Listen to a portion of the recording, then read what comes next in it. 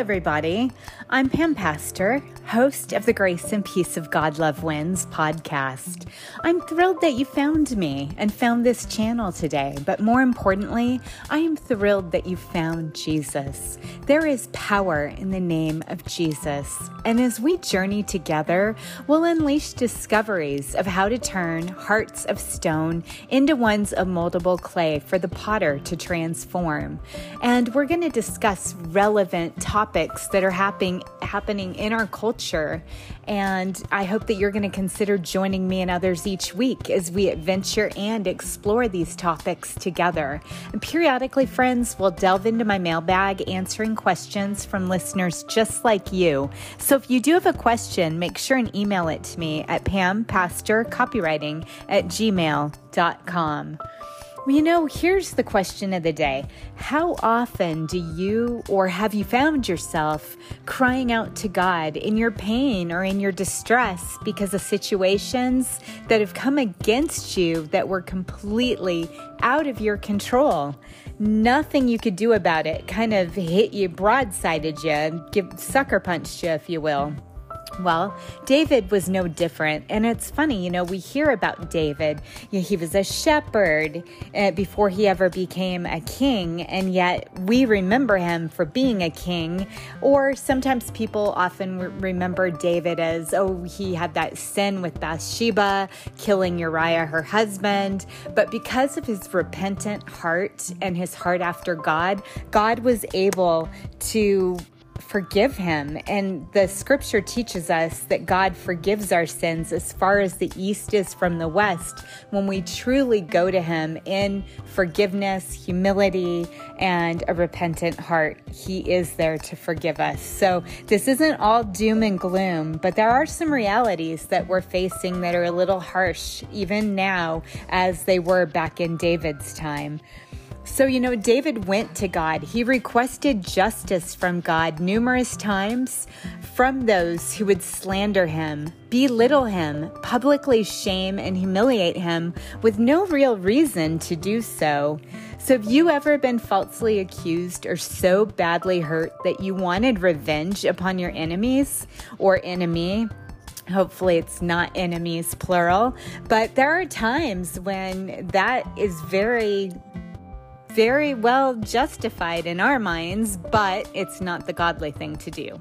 So David wrote Psalm 7 as a response to the slanderous accusations of those who claimed he was trying to kill King Saul and overtake the throne, which was completely false. Now, this is the same David that killed Goliath. So had he wanted to kill Saul, he could have. Yet the truth was, when he had opportunity, he didn't take it because King Saul had the anointing or the blessing of God upon his life. So David knew better, and David cried out to God for justice instead of enacting justice on his own.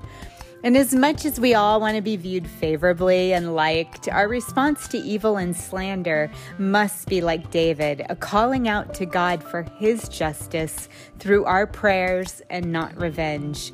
Romans chapter 12, verse 19, Paul reminds us of this by saying, "Dear friends, never avenge yourselves, leave that to God. For it is written, I will take vengeance, I will repay those who deserve it, says the Lord." And personally, I know from experience when we're wronged and publicly disgraced, instead of striking back, the better option is for us to ask God to take our case.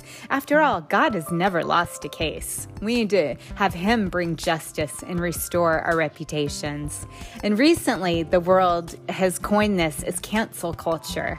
And a person may be removed altogether from public conversation, and every attempt to delegitimize the person is made. People are fired from their employment. They're mocked. They're threatened. They're shamed on the public stage. All the while, there's elitists pulling the puppets, kind of committing these infractions against others, and they're hiding behind the curtain, continually plotting and scheming their hatred against the person that they've targeted. And the Bible says in Psalm chapter 7, verse 14, the wicked conceive evil. They're pregnant with trouble, and they give birth to lies. So with that being said, I listened to a sermon on cancel culture out of Turning Point Ministries in San Diego, California. And it was very interesting because it talked about, will you be silenced next? And, it is possible for people to be silenced and dismissed by powerful elitists. The answer is surprisingly, though, it can be a yes or a no that a person can be silenced. It's really dependent upon the severity of the moral infraction committed, and the support from the group think tank will determine the longevity and proclivity of a cancel culture stigma sticking. And especially if it's gone on for years. You know how they say a lie perpetuates itself and it snowballs and it snowballs and it gains traction and more lies added and more and more and more till the truth of whatever was ever even there is no longer there because it's turned into such a gigantic lie. So Wikipedia defines cancel culture as a modern form of ostracism in which someone is thrust out of social or professional circles, whether it be online, on social media, or in person. Like I said, people get fired, mocked, threatened, deplatformed, and delegitimized in every way. Notably, many people claiming to have been canceled often remain in power, though, and continue their careers as before, but not always. Sometimes they literally take it on the chin, and very evil people seem to prevail, but not in God's economy. God rights all wrongs. So is this an invasion of privacy? Well, Psychology Today, March 23rd, 2021, reported canceling prevents any exchange of opinions or investigation of the truth, even when that would be appropriate or necessary. Cancel culture is undeniably toxic when it includes criminal threats, invasion of privacy, when people have people's homes and cars bugged, or when their computers are being monitored, things of that nature. That would be invasion of privacy for sure. Or driving a person to suicide, which is the ultimate evil act and intent. Now, the narrative for cancel culture makes an enemy of a person by targeting them and releasing propaganda to support their narrative, truthful or not. Their chief aim is to bury the person alive. This is an insidious disease of the heart. Cancel culture ends the careers of targeted people, essentially blackballing them within society. And you may ask, how is this even possible? I can't even believe that. Well, believe it. If you've been targeted or blackballed, when you go out and you interview, people ahead of time are warned about you, or your resume never even gets into the appropriate place that it's been sent. There are all kinds of ways to be blackballed. And this is not because the person has committed a heinous crime, such as murder or treason to their country. It can be as simple as differing moral opinions and values. So President Obama was quoted as saying that cancel culture supports a simplistic worldview and promotes the idea that a person is no better than the worst choice they ever made. And this belief was upheld by Merriam-Webster's definition of cancel culture, the practice or tendency of engaging in mass canceling as a way of expressing disapproval and exerting social pressure. And we've saw it with our 45th president. He was completely ostracized, censored, and removed from a social media platform. He had to go out and create his own platform. So it's not just happening to celebrities, presidents. It's happening to your average Joe as well. We're being hunted for veering outside of society's unwritten guardrails. And now, is cancel culture prophetic? It is punishment induced by a crowd. So yes, that's prophecy in the Bible. And this leaves no room for empathy or forgiveness. Instances of ordinary, everyday people and those of celebrity status have been touted. Now, public shaming is the twin to cancel culture. Passive-aggressive campaigns are employed to bring more people on board. If y'all remember, in other words, don't be a Karen, This attempts to destroy a person with no possibility of restitution. Reputations are ruined. Once a reputation is damaged, it's near impossible to repair. And I recall the Mars Corporation jumping on board when they ran one of their commercials for the M&M brand during Super Bowl, and they mocked Karens. So people can hide behind the veil when this type of passive-aggressive campaign is used, but cancel culture can be anonymous and discreet in their shaming, and this is how many are kept hidden in the shadows. But what really is the underlying goal of cancel culture? Bottom line, it's about destroying a person. What happens when this is thrust upon a person? It's not uncommon to see reactions of outrage, overreactive emotions, helplessness, and anger.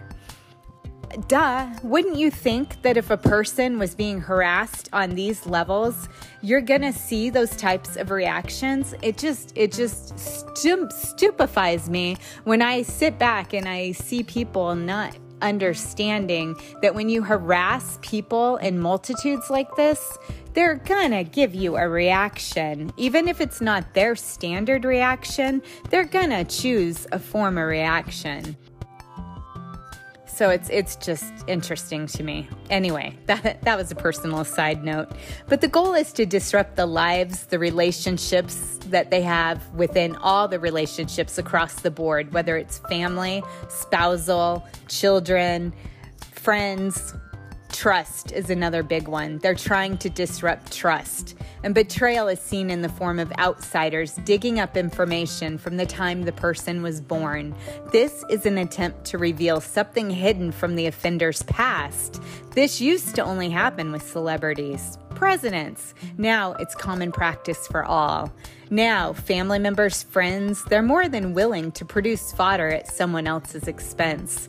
They feel significant. One of the 6 human needs, and one of their core human needs is fulfilled in doing so. So how does groupthink play a key role? Well, groupthink is demoralizing to the psyche of people. Freedom of thoughts, right or wrong, moral or ethical, are all formed within the framework and under the umbrella of a person's upbringing. With groupthink, the person goes along with what they're told to think. This is a dangerous and scary tactic. Walter Lippmann is quoted as saying, "Where all think alike, no one thinks very much." And isn't that a truthful statement? So the good news is that groupthink can be avoided when people push back against the projected norm. It needn't be viewed as antagonistic, but rather level-headed when there's a pushing back against it.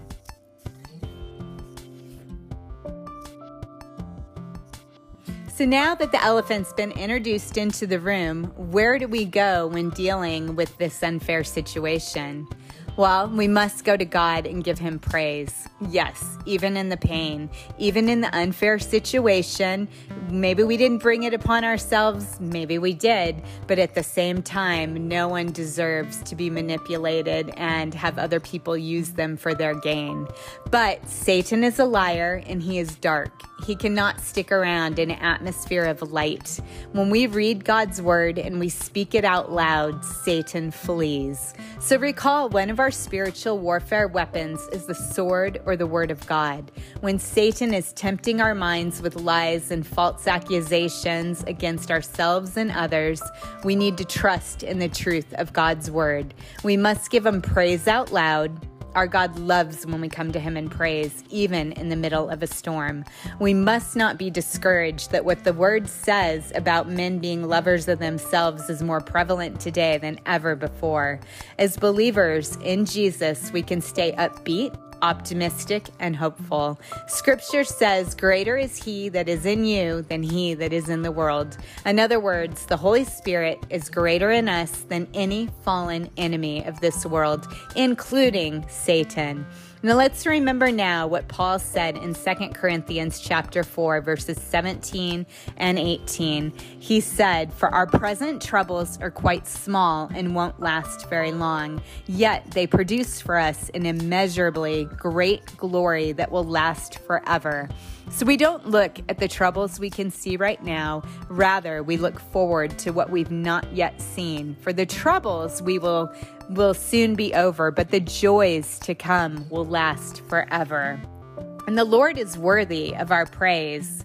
So here are some ways that we can praise the Lord and just every day. It's specific scripture verses to pray over ourselves, pray into our atmosphere, pray onto our loved ones. And when we want to praise God, I just really hope that these are going to bless you today. So I'm going to go through several praise scriptures now because He is worthy of our praise. Psalm chapter 107, verse 1. Give thanks to the Lord, for He is good. His faithful love endures forever. Psalm 107, verse 8. Let them praise the Lord for His great love and for all His wonderful deeds to them. Psalm 29, verse 2. Give honor to the Lord for the glory of His name. Worship the Lord in the splendor of His holiness. Psalm 66, verse 4. Everything on earth will worship you. They will sing your praises, shouting your name in glorious songs. Psalm chapter 7, verse 17. I will thank the Lord because He is just. I will sing praise to the name of the Lord Most High. Psalm chapter 50, verse 23. But giving thanks is a sacrifice that truly honors me. If you keep to my path, I will reveal to you the salvation of God. Psalm 34, verse 1. I will praise the Lord at all times. I will constantly speak His praises. Psalm 100, verse 4. Enter His gates with thanksgiving. Go into His courts with praise. Give thanks to Him and bless His name. And that's one that I like to start my prayers off with because I visualize entering into those gates with thanksgiving, going into His courtyard and His courts with praise and thanking Him and blessing Him.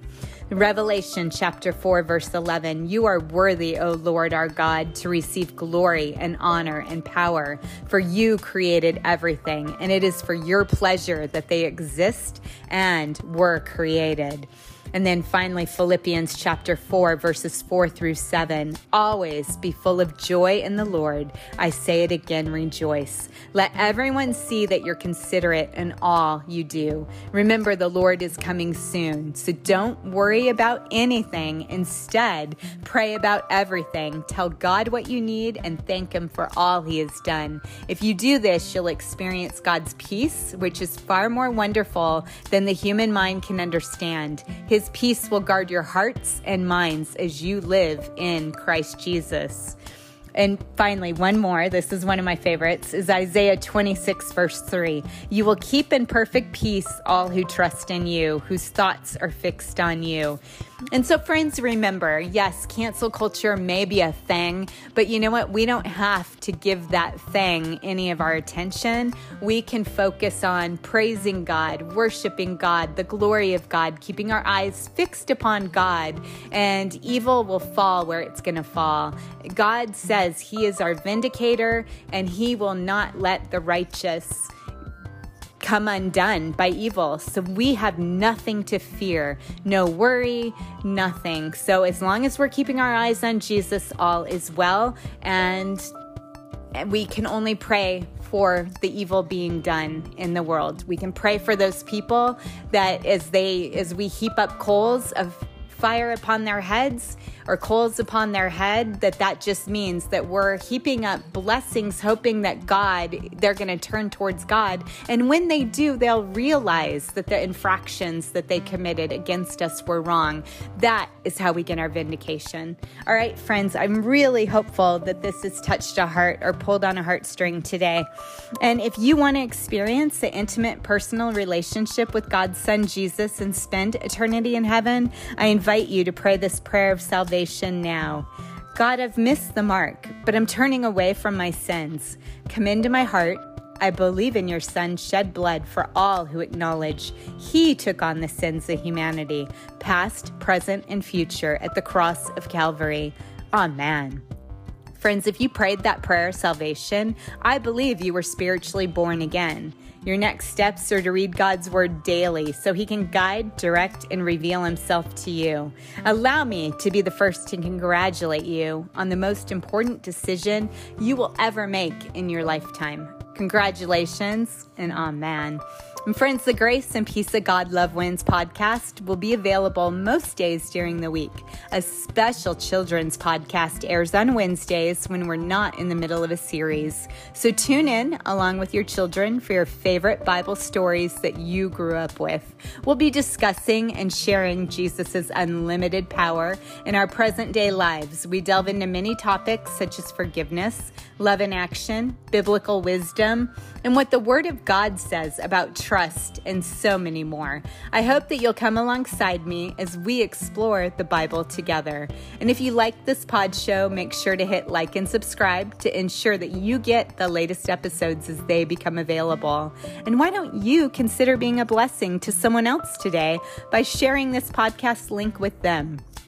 Much of today's podcast referenced my book, The Grace and Peace of God Love Wins. If you found the content inspiring, you may want to consider reading it in its entirety. And you can easily pick up a copy from my website at pampastorcopywriting.com, Amazon, Barnes & Noble, or Dorrance.com. If you're unable to afford a copy, write to me. I'll find a way to get a free copy into your hands. You won't be disappointed. It's full of God's Word. Until next time, friends, be blessed. And remember, you've been marked and sealed with the cross of Jesus Christ forever. And Revelation chapter 22, verse 21 shares, the grace of the Lord Jesus be with you all. Until next time, friends, God bless.